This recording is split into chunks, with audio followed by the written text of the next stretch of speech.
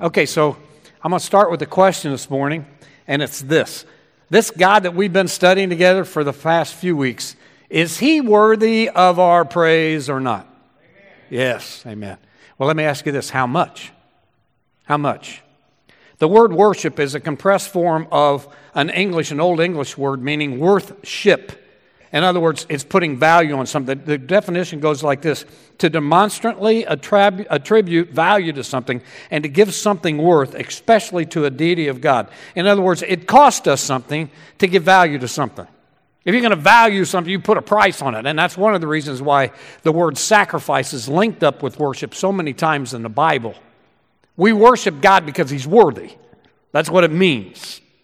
And here's what it means for you and I this morning. People are watching us, and more importantly, God is watching us. As we worship Him, He can tell how much we value Him. It's that simple.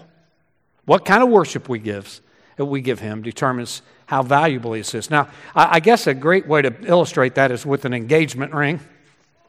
You know, when a woman's engaged, how does she announce that? Does she walk in the room and say, "I'm engaged"? No. She walks in the room sideways with her finger out, so everybody can see the ring. And all of her girlfriends, they ooh and all about the engagement ring. And nobody's asking about the guy at this point. Does he have a job? Does he live with his mommy? You know, does he have a third eye? Is he hunchback? Nobody cares. It's all about the ring. Because the ring shows them how much this guy cares for their friend. How much he's willing to spend on the engagement ring. Is he willing to go days on just macaroni and cheese and ramen noodles and, ride his bike to work and skimp and save? It's all about the ring. He shows them, they can tell by looking how much he values this girl. And I'm just telling you the same way with us in our worship. I think we forget that. People are watching us. More importantly, God is watching us on Sunday mornings especially. How we worship Him is telling Him how much we value Him. Which leads to another question. Is coming here this morning the highlight of your week? Do you look more forward to worshiping God on Sunday morning than anything you do all week? Because that's sure the way it was for David. Psalm 122 verse 1, David says, "I was glad when they said it was time to come to the house of the Lord." He couldn't wait to get here. And it's been that way over the years for thousands of people who have gotten together week after week on a specific date and a specific time to worship God. Now, styles have changed, and dress has changed, and music has changed, but one thing has not changed. People get together once a week to worship God because He deserves to be worshiped. But you got to wonder, is He pleased with our worship? Does it make Him happy? You know, one of the best definitions that we've ever found at South Union Christian Church on what worship is, we found when we studied the book, How to Worship a King Together by Zach Neese. And I think it was 5-6 years ago. It could have been longer because time goes so quick. But if you've not read that book for a while, I've got it back out. And I've been reading it, and I'm going to review some of it with you this morning. It's a powerful book. If you don't have it, let me know, and I'll see if I can't get you a copy. But this is the definition we found in that book several years ago on worship that we think is the best ever. Worship is recognizing God for who He is, recognizing myself for who I am, and then responding appropriately. Isn't that good? Worship is recognizing God for who He is, recognizing myself for who I am, and then responding appropriately. And I've always loved that definition because anytime you see somebody in the Bible who even got a glimpse of God, they were so overwhelmed by their sinfulness and so taken by His grace and mercy and so awestruck by His vastness that all they could do was fall on their face and worship of Him. And it should be the same for us every day. The blessings and things that He gives us. We worship God because He deserves it. We're the creatures, He's the creator, and anytime we even get a glimpse of Him, we ought to be on our knees and worship. But another reason why we worship God is not just that He deserves it, it's also because He demands it. Did you know that? It's our obedience to Him. Paul said straight up in Romans chapter 12, verse 1, that we should make our bodies a living sacrifice, pleasing to God. That's our spiritual act of worship, Paul says. That's our goal. That's our aim, to worship God every day in everything we do, but especially on Sunday mornings. Now, do we always get that done? No. But it should be our goal and our aim. You know, when I get in a tee box when I'm playing golf, my goal is to hit it straight every time. Do I ever? No, I don't. I hit it straighter than Eric does, but I try not to go left or right. And that ought to be us. We ought to worship God all the time. Man, I'm telling you, especially on Sunday morning, because this is a special privilege we get. The manifest presence of God comes together when we come together on Sunday mornings to worship Him. And we worship Him. We should do it when we feel like it, and we should do it when we don't feel like it, because He deserves it and because He demands it. And that's what we're going to do here. Now, honestly, not very often over the years, but occasionally I'll have somebody say to me, I just didn't get much out of Sunday. I just got to tell you. And I really want to take that comment seriously. I mean, I really do. But it's hard because at the same time, there's 30, 40 people every week that are telling me, man, I'm telling you, the service this morning was amazing. It was so powerful. It filled me up. It just lifted me up. It was just amazing. Isn't that funny how that goes? Same service, different impact. How is that? And why is that? Well, just take this morning, for example. We've already come in here and sang 2 songs, amazing songs, powerful songs. We've already fellowshiped together. The hug and howdy thing's back. We missed that. Some of us have already participated in the offering because the boxes are in the back now. We prayed over the service before we started. We prayed before I started. We're praying right now. We're going to pray when we're done. Having said that, it's my suspicion that some of you in here have already had an encounter with God. Some of you already been touched by Him in an amazing way. And I've not even told a joke yet. I mean, that's amazing. It's also my suspicion that some of you have not had an encounter with God yet. And sadly, some of you won't have one at all.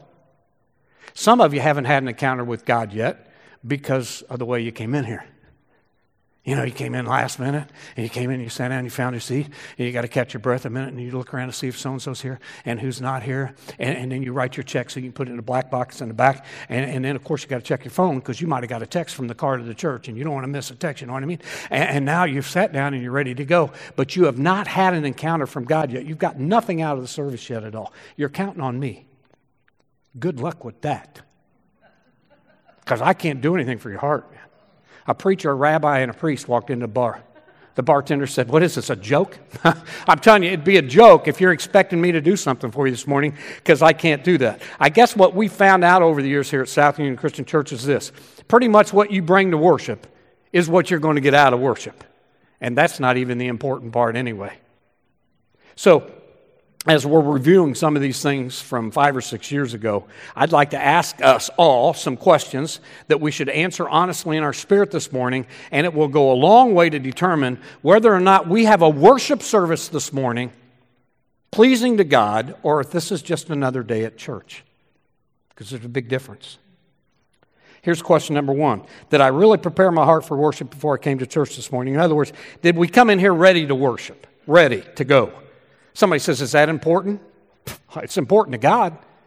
In Malachi chapter 1, verse 8, God is addressing people who just showed up and went through the motions with their mouth, not with their hearts.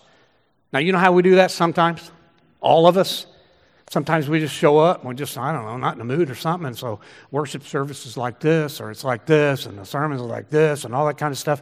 And I just want to remind you of something. We talk about this a lot. But some of these songs we're singing, man, they're powerful. And if you sing them with your mouth and you don't mean it in your heart, it can mess you up. It's dangerous business. Listen to what God says. When you bring blind animals for sacrifice, is that not wrong? When you sacrifice crippled or diseased animals, is that not wrong? Try offering that to your governor. Would he be pleased with you? Would he accept you, says the Lord God Almighty? Oh, that one of you would shut the temple doors so that you would quit lighting useless fires on my altar. I'm not pleased with you, says the Lord God Almighty, and I will accept no offering from your hands. I'll accept no offering from your hands. Is it important that we come in here ready to worship on Sunday morning? Yeah. Yeah, big time. In fact, if it doesn't come from here up to there, God says, quite frankly, listen, if it's not real, just shut the doors and go on home. Stop lighting useless fires on my altar. So we need to come in here ready to worship. Now, that's tough to do for a lot of reasons. I've found out over the years one of the toughest things for Christians to do is to get to church. Christians fight more on Sunday mornings than any other time of the year. You know what I mean? Any other time of the week.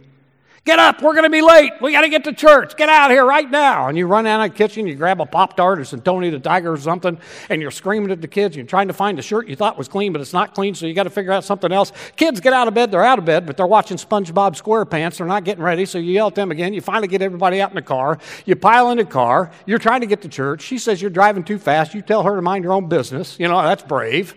You finally get to church, you're walking in, you see somebody you know, because you can talk to them for a minute, and then somebody's got to go to the bathroom, and you finally get in here, and we've sung one song, you sit down, and now you're ready to worship God. Really? I don't think so. And listen, I'm not judging anybody in here. I've been there. Where do you think I came up that list? I mean, I'm telling you, back when we had one car, just getting to church with sanity on Sunday morning was my goal. Try to get 3 girls and my wife ready and get here on time. It's the biggest spiritual attack of the week. And I'm just telling you, family, one of the reasons why sometimes worship seems to go dry to us is our hearts just aren't ready when we start. Psalm chapter 89, verse 15 says, happy are the people that know how to praise you. Another version says, happy are the people who have learned how to acclaim you. This is something we learn to do together. Worshiping God. And that's why we're going to talk about it again. Going to review some of this stuff again. Remind ourselves how important what's going on here this morning and ask some questions. Now, I think one of the reasons why I mentioned all this before, but one of the places where the Jews have a one-up on us is that the Jews, their day started on Sabbath, Saturday, but their worship actually started Friday night. And you said, what's the big deal with that? I'll tell you what the big deal is with that. On Friday night, they didn't go to the concert in Indianapolis. They didn't go to Cincinnati to see the Reds play. They didn't spend the evening till the mall closed down and the stores. They didn't go to a movie with a small group and stay out till 11, 12, or 1 o'clock in the morning. They stayed home the night before worship. They sat around the table and bonded together as a family, prayed and told stories. They went to bed early. And so when they got up in the morning on Saturday, they were rested and ready to serve and worship God. And I think sometimes, quite frankly, the reason why we don't worship on Sunday mornings is because we ran around so late on Saturday night. And so we need to think about some things before we come in here. Change things up. Number one, am I rested and alert? Or did I run around so much last night that I can't barely keep my eyes open even with him up there screaming, let alone singing?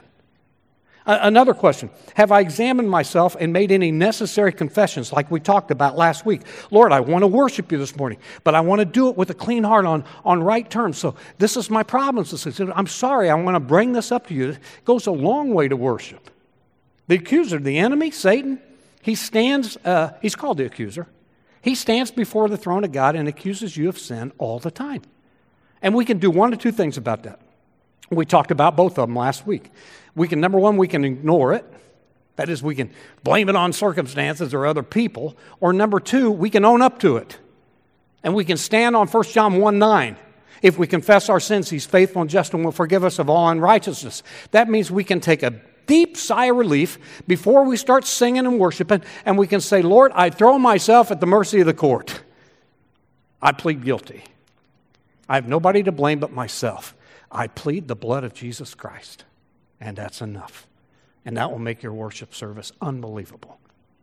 Another question, have I emptied my mind of all preoccupations? Here's the problem. The average person can speak 3,300 words a minute, and the average listener can think 10,000 words a minute.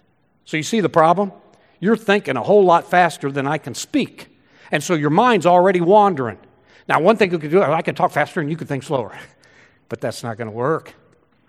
We got to do something different because I'm telling you, me too, we come in here and sit down in these seats on Sunday morning, all kinds of things going through my mind. Are they going to do that mask mandate again? Oh, man, I hope not.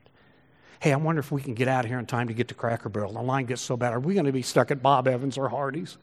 I wish I'd have bought that shirt at Kohl's last night. Kids are starting school. Hope that thing gets done at work. On and on and on we go. It's all up in here.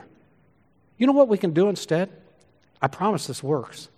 You can ask the Holy Spirit, who's in here, to clean your mind up of all that stuff and say, just for the next hour, could you help me focus on worshiping the King in spirit and in truth?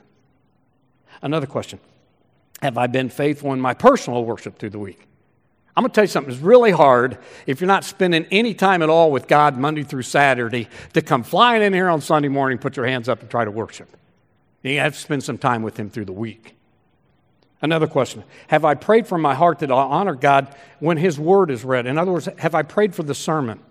Michael Hodgins says, I've never heard one sermon that I didn't get something out of. And then he adds quickly, but there have been some mighty close calls. Listen, have you prayed over the sermon?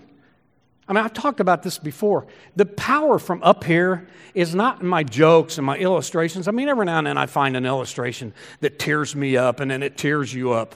But that's not the power. The power up here is when I read from the Word of God and it touches you and then we talk about it. But having said that, you don't want me doing that without praying first, do you? You don't want me to preach out here without spending some time praying over it? Of course not. Well, guess what? I don't want you listening without praying over it. Doesn't it just make sense that you would pray to God to anoint me, to speak His words to you, and anoint you to hear them when they come? Yeah. Another question. Have I come expecting something to happen? Or is this just another day at church? I bring this up because I think because we do this every week, and some of us have jobs to do every week, that sometimes it becomes mundane and we forget what's really going on in here. You know what's going on in here, right? We have come in here together this morning to worship and be touched by the Creator of the universe. I'm talking about Jehovah God, Yeshua, the one who saves, Emmanuel, the God with us. I'm talking about Adonai, the God who rules. I'm talking about Jehovah Saba, the warrior God. I'm talking about Jehovah Nisi, the banner over me. I'm talking about the Elohim, the Creator. I'm talking about the bright and morning star. I'm talking about the Alpha and the Omega. I'm talking about the way, the truth, and the life is in this building right now. This is an eternal, amazing magnitude happening going on right now. And we don't want to miss it. This is not just another day at church. He's in the building. Which brings the next question. Have I brought everything I have with me to worship this God this morning? Am I letting go? As the deer pants for the water, so my soul longs for you. Psalm 42:1. We ought to have David's attitude, which I can't wait to get in here and praise you and worship you.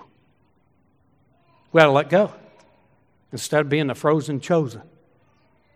Now, some of you are saying, what are you saying, King? We ought to have, you talking emotionalism?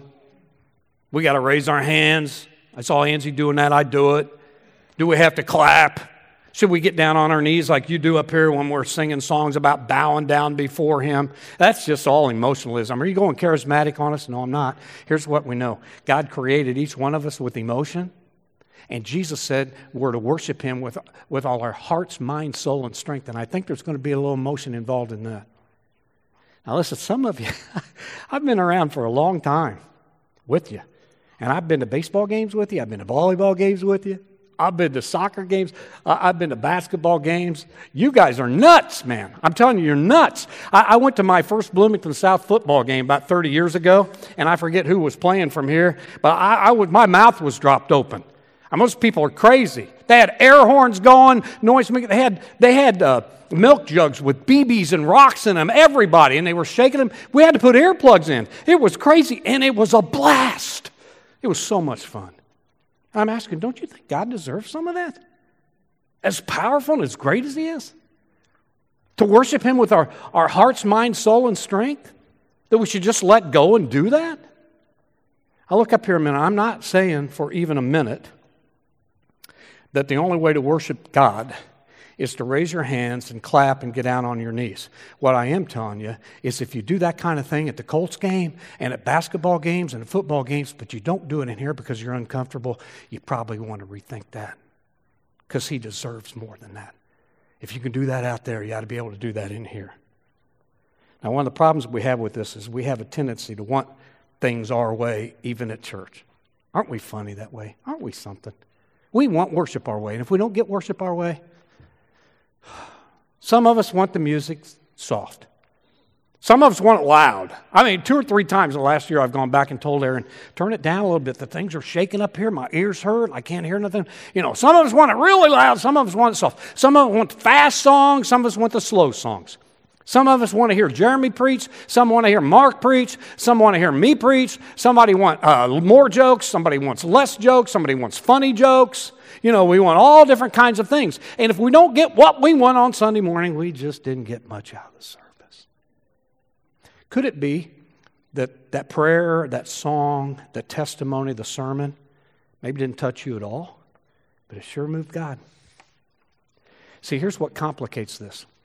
Any place else in our life where you're sitting out there and we're performing up here, you're the audience. Movie, play, classroom, any place, you're the audience. We're the performers. And if we don't perform to your liking, you're going to grade us and decide whether you got something out of it or not. I just want to remind us, please, I said us, that that's not what's going on here on Sunday mornings. You are not the audience. God is. I'm the prompter, you're the performers, but He's the audience. And so the question is not, what did I get out of the service this morning? Did I get filled up this morning? No. The question is, did God get filled up this morning? Did His heart get touched? Because I promise you, if He got filled, you'll get filled. You seek first the kingdom. That's how that works. One last question, and then we're going to participate right down here. Man, oh man, oh man. Did you really come here this morning understanding that the God of the universe is watching you worship Him? Did you know that? Did you remember that's what's going on here? We had a children's, I think it was started preschool going on. Anyway, we had a Christmas deal, and we had the snacks over there, and they put the snacks out. And we afraid we weren't going to have enough. And so Ashley put a sign on the brownies that said, "Please just take one, God is watching." It was kind of funny. And then some joker come along. I don't know, it wasn't me. But some joker came along and put a sign on the peanut butter cookies that said, "Take all you want, God's watching the brownies." Now, listen. God's watching everything going on here this morning. I mean, nobody has any idea what you put in that little black box back there, but God watched. Nobody noticed how you loved on people this morning, but God did. Probably nobody heard what you said about so-and-so after you walked away from him to your spouse, but God heard that. But most importantly, the way you worshiped Him, those first two songs, the way you worship Him around this table, the way we worship Him together in a few minutes, He's watching that. And He's going to know how much you value Him by your word. That's just the way it is. I love this. Here we are, the bride of Christ, unlovable, unfaithful, adulterous, and fickle. Heaven and hell stand stupefied, and the lost are incredulous. I mean, how could anybody love such a woman? How could the perfect Prince of Peace, glorious, holy, faithful, powerful, righteous, full of beauty and light, choose such an unlovely, wayward woman? Again, the angels are mystified. Hell can't comprehend it. The lost can't believe it. Who could love a people like the church? Only one thing will silence their doubt. Show them the ring. They want to see the ring. The only way for God to silence the skeptics was to demonstrate His love for the church, to prove how much we really are worth to Him. And so Romans chapter 5, verse 8, God demonstrated His own love for us in this: while we were still sinners, Christ died for us. The cross is the engagement ring of Jesus Christ. It's a bloodstone bought at a price of God's own Son to woo the heart of the bride away from other suitors and to prove once and for all how much we're worth to Him. And if the cross proves how much we're worth to God, our worship is going to prove to Him how much He means to us. So how about it, church? Can you empty your mind and open up your heart to the moving of the Holy Spirit around this table, around the broken body and the shed blood of Jesus Christ? Can you let go of everything this morning and forget what everybody else is thinking? Raise your hands. Worship the Creator of the universe. Get out on your knees if the song says bow before Him. Spend some time in worship.